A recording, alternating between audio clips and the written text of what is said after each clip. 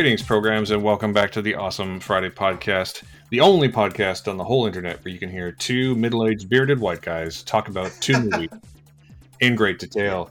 yeah, pay Uh, attention. this week we're talking about two new-ish movies. We're going to talk about I.S.S. and then France's Academy Award forwarded film, because they didn't get the nomination, but The Taste of Things.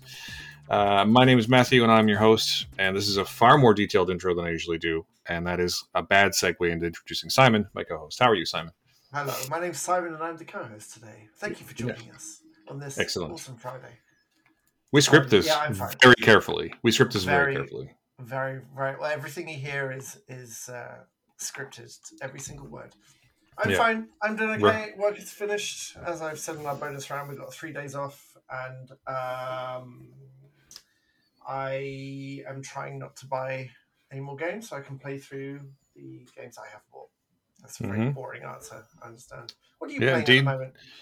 This episode will be coming out on Sunday, the 18th of February, which means for most of our Canadian listeners, that means either Happy Family Day or in some cases Heritage Day or Islanders Day. And in the States, Happy President's Day. And we're talking about a movie that's as far away from the States as you can get in both cases. Yes. I recently acquired a PlayStation 5, and I have been playing through Spider-Man 2, finally. I say finally, it's been out for like 3 months. Like, that's how long. Probably a little longer than that, but came out for Christmas. It's only February, and I finally have one. And turns out that Insomniac makes amazing games. Spider-Man 1 was probably my all-time favorite PS4 game, and Spider-Man 2, despite being the first game I played on PS5, may well end up being my favorite game on that platform too. Does it feel different, or does it feel more of the same, but in a good way? No, it's a wonderful iteration on everything that made the first one good. It's even down to the fact that like the first game takes place in Manhattan, and the second game takes place in Manhattan and Queens. And the Manhattan part of the map is the same. They've clearly just taken the same map and just expanded it for the second game. So there's like landmarks I recognized from the first game in the second game, including in like the Oscorp Tower, which is where the finale of the first game happens, is the same as it was at the end of the first game. It's all very well laid out, and the sort of character through lines for Peter and also Miles Morales are great. Like it's clearly a continuing story for both of them, being technically the third game in the series. And I think the thing that really makes it for me would be sort of two things. One, it's not just a fun game; it's a really good Spider-Man story, and they're not afraid to like take the characters you love and remix them a little bit, and like just do their own thing. But also, it never loses sight of the fact that Spider-Man is a friendly neighborhood Spider-Man. So there's missions where you're fighting big bad guys with city-ending stakes, and there's also missions where you sit with an old man and he tells you a story about how he proposed to his wife while his granddaughter finds you.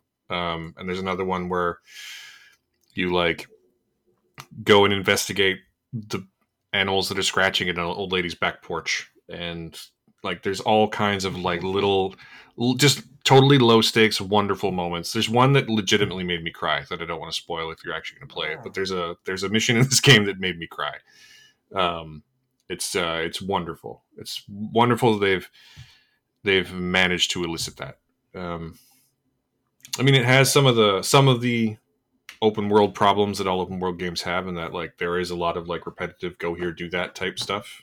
But there's only one in this game there's only every sort of district of the city has a series of like missions that are all the same type.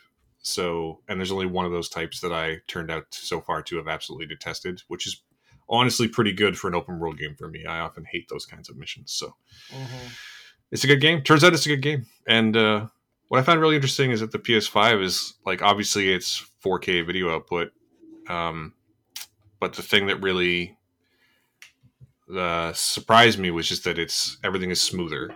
Not that it's better looking. I mean, it is, but it's more that just like all of the animation, all of the transitions from one scripted thing to another in game, it all feels a lot more fluid, and that's pretty incredible. Mm-hmm. Yeah. Anyway, I could talk about this game for an hour, so we should probably stop.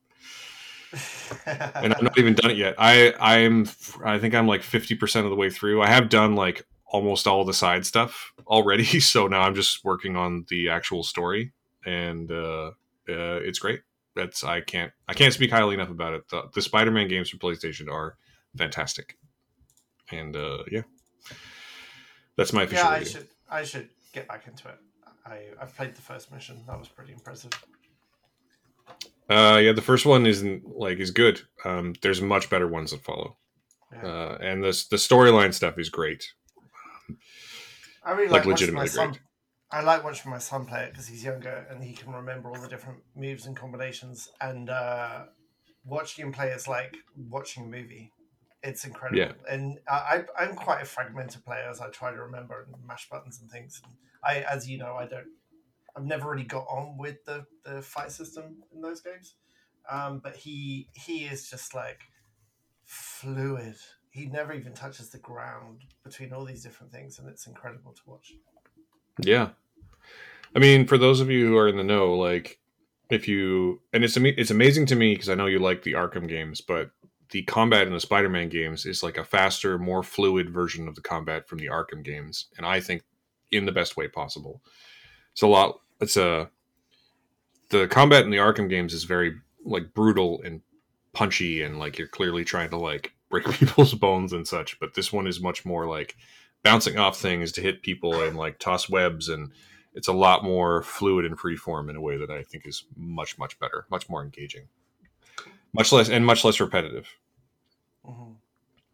So Excellent, yeah, good do stuff. Yeah, do with that what you will. yeah. I have it right here. I've had it next to me since launch, and I just can't find the motivation to play anything like that at the moment. But I look forward to it. We I should have been make the time with all the time you have. As making it discussed to on our all bonus this round, you launch have time. all the time in the world. All the time in So the world. The only game that I'm into at the moment, maybe this is very telling, is where you drive Soviet era trucks through very deep mud, and you basically have to drive a logging truck from one part of a logging town to another and get stuck in mud. That's great. Yeah, Slow, there's slow, a whole like racing. subgenre of Twitch streamers who do that kind of game. You should just do Mm. that. Just watch them instead. No, I'm saying like buy all the Oh, Twitch stuff stream. and like Twitch stream yourself driving a truck from camp Maybe. A to camp B. I'm not the most elegant of trucker, but I'm getting it. I would like to learn the difference between four-wheel drive and differential lock. Well, I'm going to Google that one day. I'm sure you can tell me off air. But Uh, so 4-wheel drive means that all your wheels are driving, and a differential means that your wheels can spin independently of one another. cool. Yeah, it's two different Yeah, things. yes. Yes. Oh, yeah, I absolutely. They are two different buttons, and I'm still wrapping my head about when to use them. But it's good. It's very fun. Yeah.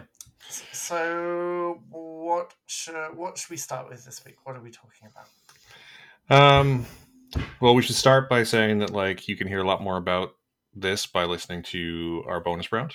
Um, so anyone who's a Patreon patron can pay as little as $2 a month and hear us ramble on about all kinds of things. And this week we talked about gaps in our film canon, and also films that haven't stood up to the test of time. And I thought that was a really interesting conversation. So if you Mm-hmm. are a patron, go listen to that. And if you are not, consider going to listen to that for as little as $2 Canadian a month.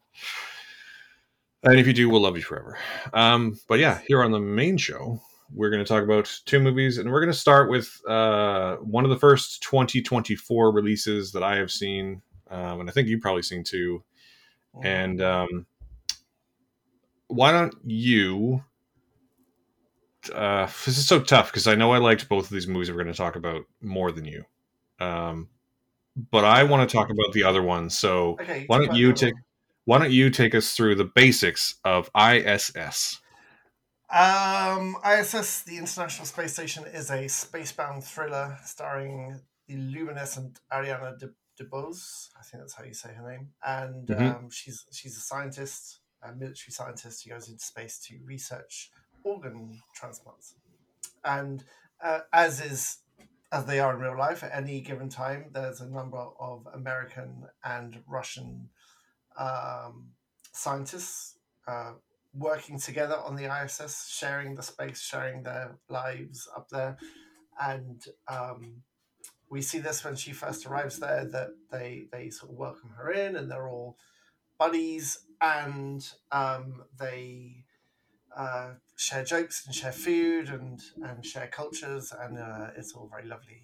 And interestingly, if you have claustrophobia, you're going to have at this point of the movie a rather interesting time. As I, it's just the idea of being stuck in a can above the earth is kind of terrifying. Um, and it's in the trailers, so this isn't a spoiler. But at one point, they're looking out the window and they see that there's a devastating nuclear attack on the Earth, like entire continents in flames through multiple nuclear explosions. And the thrust of the movie is that both the Americans and the Soviets receive coded secret messages from their respective governments on their emergency backup communicators, and then that leads to the sowing of distrust, of ulterior motives, of basically one side trying to secure it over the other.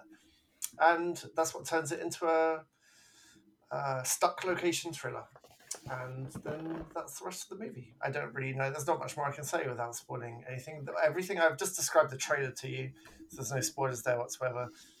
Um, and if I love bottle movies, I absolutely love them. It's one of my favorite genres. It's like put someone in a situation that they can't escape from and watch the heat slowly get turned up, the frog in a pot. And unfortunately, this one left me a bit cold because they got the bottle, they didn't get the dialing up of the pressure right for me. And I think the script could have gone through a couple of passes to try and um, set the temperature gauge slightly lower earlier and then dial it up to make it far more interesting um, relationship between these people who were very clearly shown to be friends. And I would have enjoyed a souring of that relationship a bit longer than what they actually gave us. It was a bit heavy handed in the end. I didn't really enjoy it. Hmm. You're making something on your desk rattle. Um, there's Probably a is coming from next door. no, it's definitely your microphone stand. It just stopped. Um, I don't disagree with anything you have said, but I thought it was fine. I thought that it was totally cromulent. We had the gamble. I've talked about this before, but we could rent it for 15 or buy it for 20, and we bought it for 20 on iTunes. And I'm 100% sure this is the kind of thing that will get rewatched like over and over and over again, just because it's easy. Like it doesn't require any thought. It's a perfect like double in baseball terms. You know, it's nowhere near a home What? run, but it's I don't know what that is. it means it got to second base. It's fine. It's Oh, totally okay. fine. You know, like it's you're not wrong. Like the characterization is a little thin, and the character arc of any particular character is roughly a straight line. Um, but I like everyone who's in it, and they got the temperature. Like you're right, it's lukewarm. It's not boiling, but that's fine. It's fine. It's totally fine. It's hard for me to talk about because I don't actually have strong feelings about it, other than to say that like it's fine. And it's the kind of BS that I'll totally put on like while I'm working all the time. You know, it doesn't. It's not. I'm not asking it to be anything more than it is in this particular case because it's a perfect example of. I'm sure someone's going to love this film. It's not me. I think it's fine, but I bet someone will. Like, definitely watch it for yourself. Someone's going to love this film, Yeah. and someone's going to I, love it, and then be like, "I wonder what else is like this," and discover a whole world of this kind of movie that are better. I like, Um, right, bigger picture stuff. I like that. I think Yeah. you should watch this movie and then watch 2010, the year we make contact, because that's the sequel to 2001. And in 2010, there's a sequence where Roy Schneider's American team and Helen Mirren, who is the Russian leader of her team, very similar things happen and very similar orders come through, and a much more interesting interpretation of that story happens in a way that makes sense to their relationship up to that point. Because in I.S.S., there is an absolute instant change from "hey, we're buddies" to "now we're actively trying to kill each other." And there's a number of things they could have done during this movie to allow the suspicion and allow the tension to build in far more interesting ways than go straight from "well, now we're enemies," and the rest of the movie is going to be uh, us exploring how we can kill or not be killed. I have to say that I didn't mind anyone in it. I think everyone did pretty well in it in terms of what they were given. I especially liked an actress I've not seen before called Masha Mashkova, who you tell me is in For All Mankind as well. She's fine when she's speaking English, but there's one scene where she's confronting her two Russian crewmates where she learns something where she's speaking Russian, and I just I couldn't take my eyes off her. And there's something about, especially I want to seek out other movies where she's speaking Russian, because I feel like um, Well, that'll be easy she's the because kind of actress that I would like to check out. she's in a she's Russian American, but almost her entire career is in Russia, so Yeah, that shouldn't be too hard. I thought she was great. Um, I thought she was great. except for All Mankind, where she plays a Russian cosmonaut on Mars, and she's also quite good. Yeah, Ariana DeBose is fine. I don't think she was given the best material to kind of react to, but she's fine I in mean, this. I don't think anyone was given the best material. It's interesting because the film that sprung to mind, and I'm just going to preface what I'm about to say by saying I think the film I'm about to say is better by a fairly wide margin. But you went straight to 2010, and my mind went to Underwater Yeah, I was in going to say terms of that. Yeah, like, and the reason for that is that it's very similar because first off, John Gallagher Jr. is in both of those movies, and I think he's maybe the best part of this one. I think he's the only one with like a reasonable arc, and unlike everyone else in the movie, he seems to have a much deeper understanding of the level of film he's in. If that makes sense, like mm-hmm. he very much knows the part he's playing in the film he's playing it in. Mm-hmm. But Underwater is also a very similar film because that's a film about several people trapped underwater with T.J. Miller, which is very much like being trapped in a space station with Russians.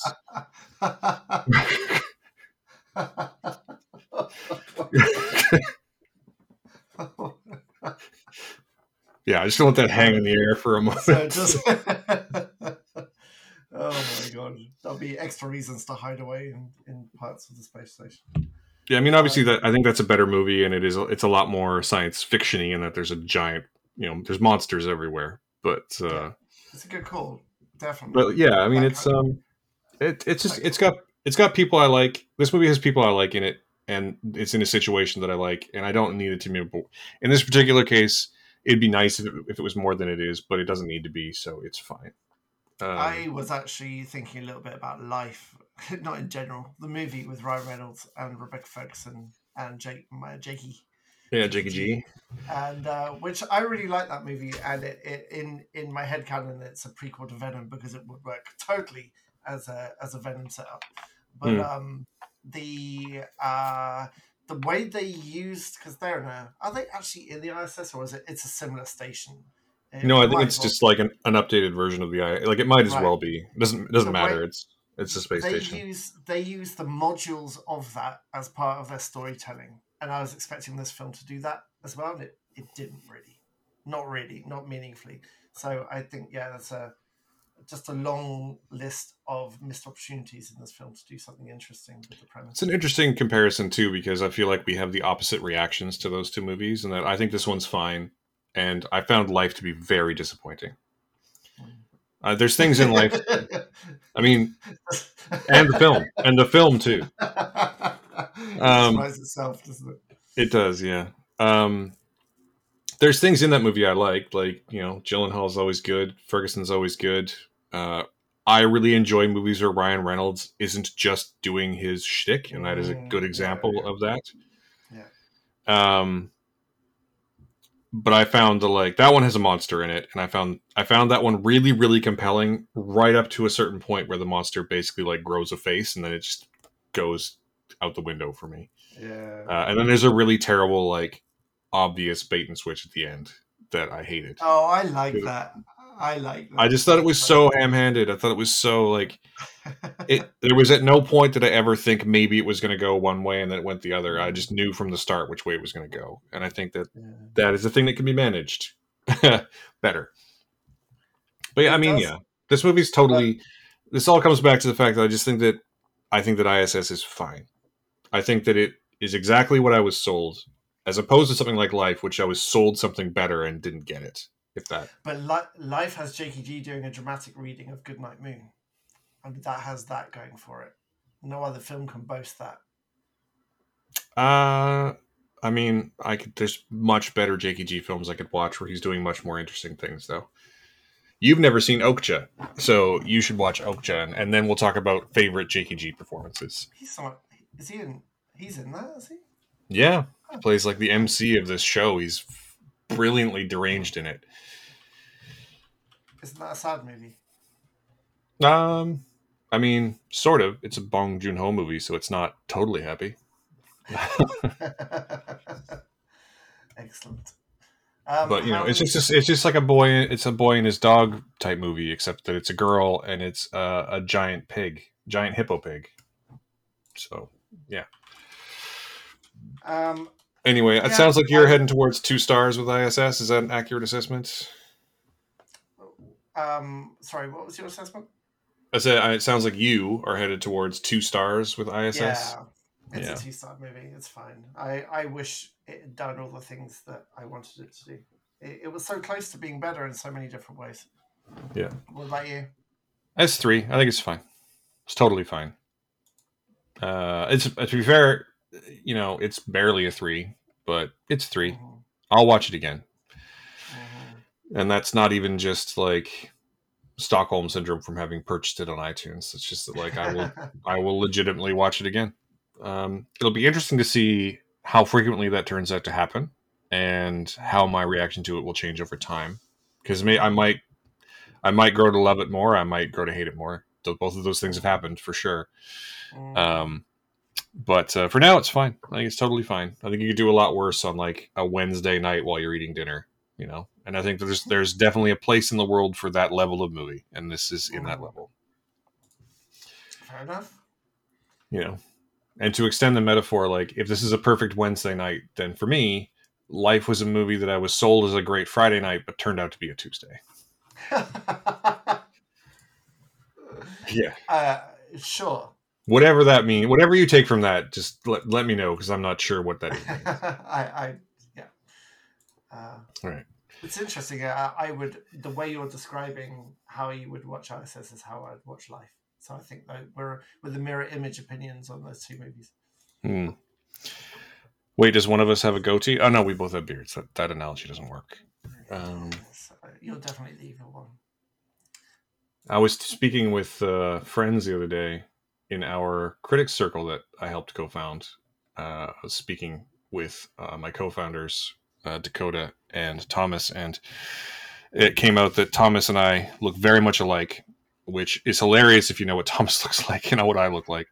Um, and Dakota pointed out that we're like, DeVito and Schwarzenegger from Twins, and I was like, you know what? I'm the DeVito in that situation, and I'm totally fine with it. I mean, you're two very handsome men. There's no denying that. I mean, no, no. One of us is very handsome. The other one is okay. And Hey, Thomas is better than okay. Come on. yeah, he is because he's the handsome one. But this podcast is going to get out of hand if we keep going down this road. So You let's should not do go that. check out Thomas. It's ridiculous. I don't use social media anymore. I'm not saying I stopped because of Thomas, but it's one of the things on the list because I want to feel good about myself. And literally, I don't think he takes a bad photo. So I know. God bless him. Born with Yep. gifts. Yeah. He also, you should check out his YouTube show. He has a YouTube Mm. movie review show called Real Buzzed, where he Yeah, it's good.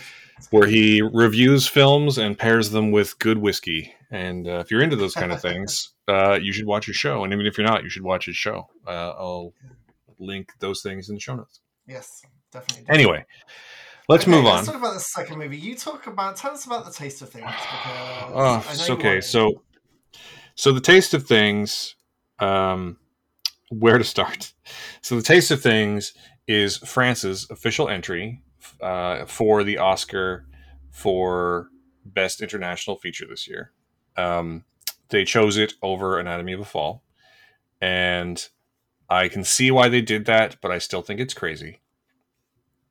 And the basic setup of this movie, though, is maybe the most French movie you've ever seen.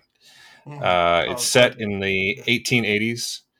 It concerns a chef, a cook, played by Juliette Binoche, and she works on a manor for a gourmand uh, whose name is Dodin, and he's played by Benoit Megamel. Megamel? Anyway, who is her real life ex partner. They have a child together.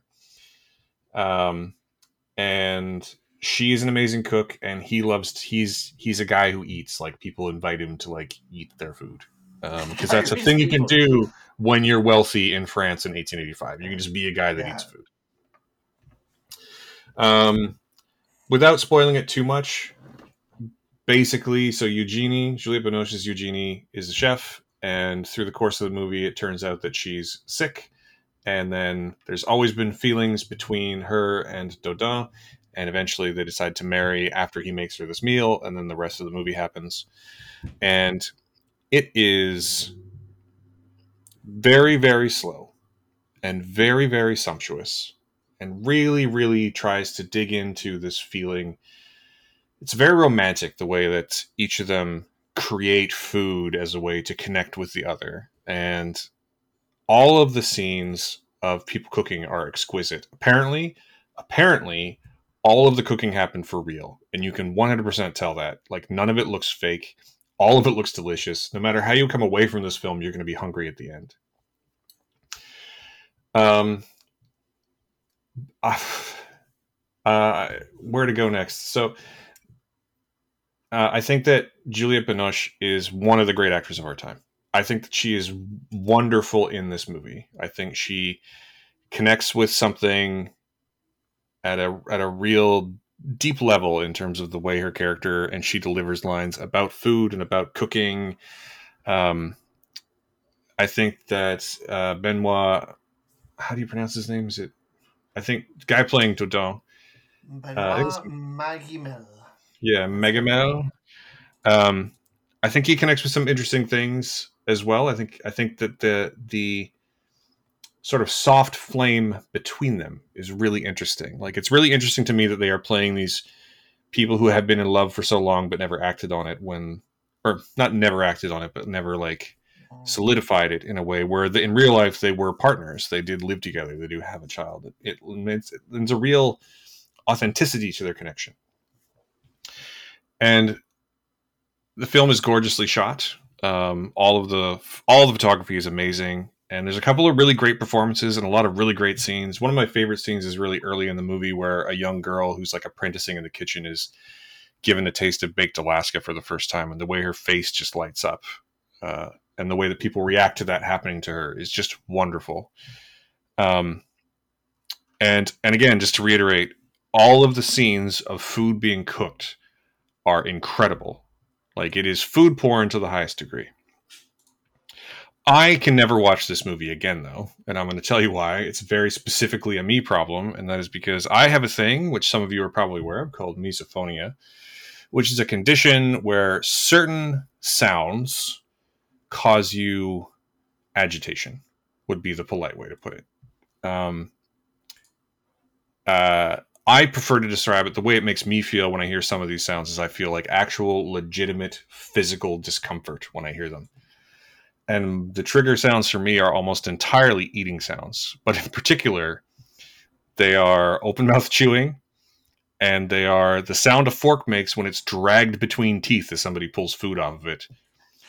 And in this film, anytime people are eating, which is a lot, it happens a lot, those two things are happening. And there's no backing music. There's nothing to obscure them. And people are constantly doing those two things and scraping their utensils around plates, which is another one. Like every single like trigger sound for me is in this movie, and it took me a lot of willpower to get through it, and I can never watch it again. So I don't know that I can accurately or unbiasedly. I mean, no opinion about art is unbiased, but I don't know that I could like legitimately evaluate this film because I, for every scene where I was like, that is beautiful, that is lovely, that is wonderful and romantic, there was another scene where I was like, I want to punch my television into space. Um, I can't and imagine how you got through this movie, like because it's all that. it's all that. Oh yeah, I was watching it alone at night, and my wife came out, and she's like, "How's the movie?" Because she didn't get a chance to watch it with me, and I'm like, "People keep fork dragging," which is what I call it, because she does that sometimes, and I like call her out on it, and she's like, "Oh no, really?" And I'm like, "All the time, all they're doing is fork dragging." like, and Jesus. like, I legitimately, I had to watch this film in 3 goes, and it took a lot for me to get through it because it just set me off in a way that I cannot in a way that I like. If I had seen this in a cinema, I might have had to walk out. I might have had to walk out if I'd seen it Mm. in a situation where I couldn't stop. I don't think I would have Well, gotten through it. some kind of exposure therapy. Maybe you were cured. No, Maybe that one scene where they eat the little baby bird under napkins, cured you or killed you instantly. no, no. This is not a thing that goes away. Believe me, I have tried. I don't like it. Lots of people chew with their mouth open. I can't stand it. And I've existed in public spaces, as you have most of my life, and like I can't. Ooh, it's a whole thing. It's a whole thing. Um, I do and love the and idea that and a lot of the time, like I'm able to manage this. Like if I'm out at dinner with like a group of friends, I can sort of grin and bear it. But there's often here's the thing, in that situation, or someone else. When I mentioned this to a friend of ours today about how much trouble I was having with the film, and they said like, "Well, how did you get through the menu?" And the answer is that like there was other stuff going on. There's music, there's background noise, there's people talking. And this film is just like close ups on people's faces as they drag forks between their teeth and chew with their mouth open. And I can't deal with it. have you seen So, Delicatessen? Genet's Delicatessen? yes, I have. Did you manage to get through that? 'Cause that's a Yeah. lot of open mouth, like It's a cannibalistic lot eating of, in there. yeah, I don't know. Like that movie does set me off a little bit as well, but that one also has a lot of like other stuff happening in it that makes it sort of worth sticking through. This Mm-hmm. movie is slow and deliberate and mostly that. So like I am sure like this film is currently sitting with some ridiculous percentage on like some very high percentage on Rotten Tomatoes. It's something like 4.5 out of 5 on Letterboxd. Like it is very, very, very well regarded, and I'm sure it's great, but I wouldn't know. Did you manage to? So Did you finish it in the end or not? Did you no, make it to the I got most of the way through. And then I looked up a synopsis of the last few minutes, and end? I don't. It's such a weirdly specific situation that I've never quite been in before. I love watching food movies. I think Big Night might be like certainly a top 20 film for me. For example, um, I cannot take the amount of. It's just this movie just is like 100% my triggers in particular. So Mm-hmm. to the point where I was considering just recusing myself from giving it a rating at all. Like Mm-hmm. it's difficult. Um, but I've been rambling for a while now, so why don't you tell me how you reacted to the slow moving French drama? Well, I didn't like it, and I think I'm. It's weird because all the elements are there for me. I Some of my first films that I studied in depth were slow moving, vibey French dramas like Bout de Souffle, and I love that kind of film. I love like meaningful, rich, deep movies that focus on one thing. I love French movies in general. Juliette Binoche is amazing as an actor. Um, I watch a lot of food related programs, fiction, non-fiction, a lot of food, and I love food in general. I love well shot things, and this I came out of this as feeling completely cold. And I think because the main character is so distant, and I think that there's a certain pretentiousness to how this is shot that keeps me completely distanced from the food. I did not come out of this movie feeling hungry. I did not come out of this movie desiring the food that was in front of me. I mean, And this. If you're going to make an analogy, this movie is like it's not Chopped; it's Chef's Table. Like it's definitely like the hoity-toity version of food for yeah, sure. I like food is there's a passion to food. I think they're connected, and there is like the analogy here is food is love language, and um, on the flip side, when they actually get down to the character work, to this idea of this man realizing he's waited too long to do what he should have done, to explore the love that's always been there, um, to when they're together, I kind of wish I didn't know that they were together, because you can see it in every single gaze between them. There is so much more happening than this movie every time they look at each other. It's quite incredible, actually. And the latter quarter of this movie is more character work, and I enjoyed it a bit more. But I actually think I think there was a pretentiousness to this movie that just removed me completely, and it didn't it didn't make me feel hungry. It didn't inspire passion in food for me. It didn't inspire the things. I know it's a very very different movie. You mentioned the menu. The food in the menu made me want to claw my way through the screen and eat whatever I could get my hands on. And uh, the the menu is meant to have some pretentiousness there, but the way it shoots its movie is just so incredibly evocative, and I just felt utterly distanced by everything that was presented in front of me. I didn't feel I didn't feel passion for any of it, and so it didn't work for me. But based on lots of people's opinions on Letterboxd, I think I'm in the minority, but I just can't. I didn't think it was particularly well shot. Sorry. Oh, Um, I thought a lot of the food photography in particular was gorgeous. there's a couple of Um, shots where there's sunlight behind, like the steam coming off the consomme, with the sun coming through, giving the god rays. That's beautiful. I really liked actually the girl who played Violette. I thought she was a really interesting character mhm. and portrayed very, very well. And so that's the stupid thing. I think the character element was good, but really, if you pardon, a little underbaked. I think Mhm. the filmmaker was so. I think the focus on taking so much time to show every stage of preparation for the food instead of getting to the root of what the food is in the movie and getting us to the characters a bit more, I think would have worked a bit better for me. But it just left me cold, unfortunately. Yeah, I would say that the opening like 15 minutes, which is just almost entirely Juliette Binoche cooking, I think accomplishes what you're talking about. And there is a scene in the middle where Dodin makes a meal for her that I think sort of goes the other way. Like it shows a lot of him making food, but not a lot of him like of the like why he's doing it exactly. Like if the emotion doesn't come through as well from him as it does from her. Like the food seems to flow from her when she's in the scenes in the kitchen. And maybe it's just that she's a chef and he's not. But in the scenes where he's cooking, it feels a bit mechanical and it doesn't work quite as well. Um, but I don't know. Like it's also quite romantic.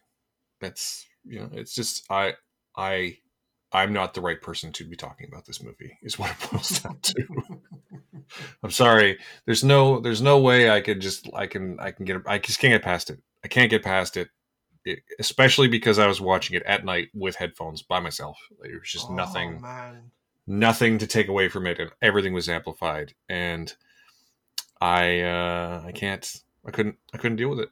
So I, but I do think I liked it overall. I think I at least liked the intent of it more than you seem to have liked the reception thereof. So I don't know. It sounds like to me like you're also landing on 2 stars for this one. Yeah, I was slating between 2 and 3, but the more I talk about it and think about it, it's a 2 from me. Didn't didn't inspire passion in me, and like so many other French movies have, and French movies about food have. I think it missed for me. It missed its target. Yeah, Where are it's you landing on interesting. this? It's interesting to me because we do seem to be so much in the minority about it. Like, Mm, and you mentioning that, like, I think it was beautifully shot. If not, I think the direction was fine, and I think that, like, a film is an expression of a director's intent, and I do feel like this one maybe needed to be tightened up a little bit. mm, But he won Best Director at Cannes last year, and the movie was up for the Palme d'Or. mm. Um, I and like it's I sort of look it's a at it very and can movie, isn't it? yeah, and I sort of look at it and I think, I sort of get why the people in charge of choosing a movie for the Oscars would choose this over Anatomy of a Fall. I still think that's fucking crazy though. Yeah, Like, it's because Anatomy nuts. of a Fall is like one of the best movies of the year, and I know there's lots of people who would like. We have at least one mutual friend who, like, I was out with a bunch of people during the film festival here in Vancouver, and I mentioned that, like, I couldn't believe that they had chosen any film other than Anatomy of a Fall, and two of them were like, "No, no, we've seen the Taste of Things. Like, we get it." And so, like, people love this film. I'm not one of them. So I'm gonna give it 3 based on its, like, technical, like, on paper merits, and also because, like, I just can't. I can't give it only 2 based on my personal quirks, but I can't give it more than 3 because of my personal quirks. So it's gonna get a 3. Fair So enough. there it is. Yeah. Maybe a 3 with, like, an asterisk. Maybe I'll, like, do a special one with an asterisk, being like, this movie was made to torture Matthew. It's a very small genre. I mean, it might be a single film genre, because Mm, with the way that it did that. So mhm, I don't know, man. Like, everyone has their things. I can get through a movie that triggers my fear of heights. Like, I think Fall is a great movie, and that movie makes my stomach jump into my throat mm, every time. mm. But, like, those, like, It's different though. Fear there's and repulsion are different things, aren't they? yeah, yeah, yeah, yeah, Hmm. and it is like a repulsion. It is a, Mm, like, people don't really get when I. The only way I can explain it is that, like, there's certain sounds that when I hear them, and especially when I hear them repeatedly, cause me discomfort, like physical, like felt mhm. discomfort. Uh, and this movie did that a lot. So yeah, Fair super enough. duper. Yeah, I want to go. It does make me want to go and watch something like Amelie, which has another beautiful French ponderous movie, which has a big food element that it just makes me feel warm and fuzzy. I think that's the antidote I need for watching this film. It makes me want to go watch Big Night, which I think, again, No, I'm just going I to don't reiterate. know. I I'm don't going to know what that reiterate. Big is. Night is a masterpiece, and I want to rewatch it. Why have I never heard of that? Big Night is an indie film that was made in the '90s. It stars Tony Shalhoub and Stanley Oh, Tucci as immigrant Italian brothers who own a small restaurant, and they are going under. awesome. And they host one big dinner party to try and attract, like, an investor. And they Oh, make that all sounds of the great. best food they know how to make, and it is wonderful from start to finish. Do you know It what has makes me it fucking has my vote starve? for maybe the best food movie ever made, and also Mm. I think, legitimately, I think the best final scene in, certainly in the conversation for, like, the best final scene in a movie that I've seen. Oh shit. Okay. I was going to say the thing that's made me starving recently is the first episode of The Bear. I can't wait to watch more of that. Yeah, The Bear season 3 comes out in June. I think we're very much looking forward to Excellent. that, because you just Excellent. wait, man. Like, you just wait until you get to season 2. There's Yeah. my 2 favorites episodes of season 2. To have Mm. some excellent food stuff in them, in a show full of excellent food stuff. Yes. See, that's what I want. Good. Have you got anything that you can talk about that you're watching in the next week? Anything that's not super secret? I know I'm working through Mr. and Mrs. Smith, which is excellent. So please go No, watch that if you have Prime. Anything you're watching? no. We've seen all of Mr. and Mrs. Smith, and it is great. You can check out. I just had a review published on Exclaim of the upcoming miniseries Shogun, which I unfortunately, as a big fan, lifelong fan of the book, I liked but didn't love, and I go into pretty detail why that is. And I think that's it. Everything else that I have on the go, I think, is embargoed right now. So I'm going to err on the side of safety and not Yes, talk about the things. absolutely. Yeah, so that's all I got going on. Yeah, Yeah. but you can let's just wrap it up there, I guess, because what Mhm. else are we going to say about these two movies? Nothing. No, no. Um, so if you like this show, if you agree with us, if you disagree with us, feel free to get in touch. The best way to do that is on the socials, or just check out our website. We're on all the socials, or at least I am, it's Matthew AF on most of them, and we are Awesome Friday CA on most of them, and Simon's not on them, so you can get in touch with them through me. Or you can go to our websites. The show is awesomefriday.ca. Simon is temporarypen.com, and my site is stretched.ca, and you can find all of our most recent work at all of those places.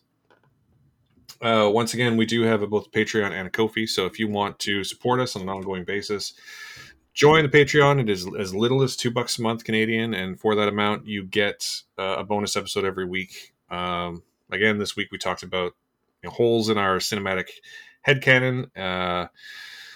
What did we talk about last time? I don't remember off the top of my head, but it's an interesting conversation every week. I think much more free form, much more flowing, and I think you'll find it interesting. If so, go do that. Plus, then we get to keep making the show. The more of you subscribe, the more we get to do this, and that's great. Yes, please. Yes, is it? Um, Where do we last record? last but not least, we are here in Vancouver in the unceded and ancestral territory of the Musqueam and Tsleil-Waututh and Squamish nations. We will be back next week talking about the forthcoming release of Avatar: The Last Airbender in its live-action form on Netflix, and one other thing, which we'll reveal is on the day. But if you're looking forward to Avatar, come find us next week, because that's what we're talking about. And last but not least, thank you for joining us on this awesome Friday. Bye.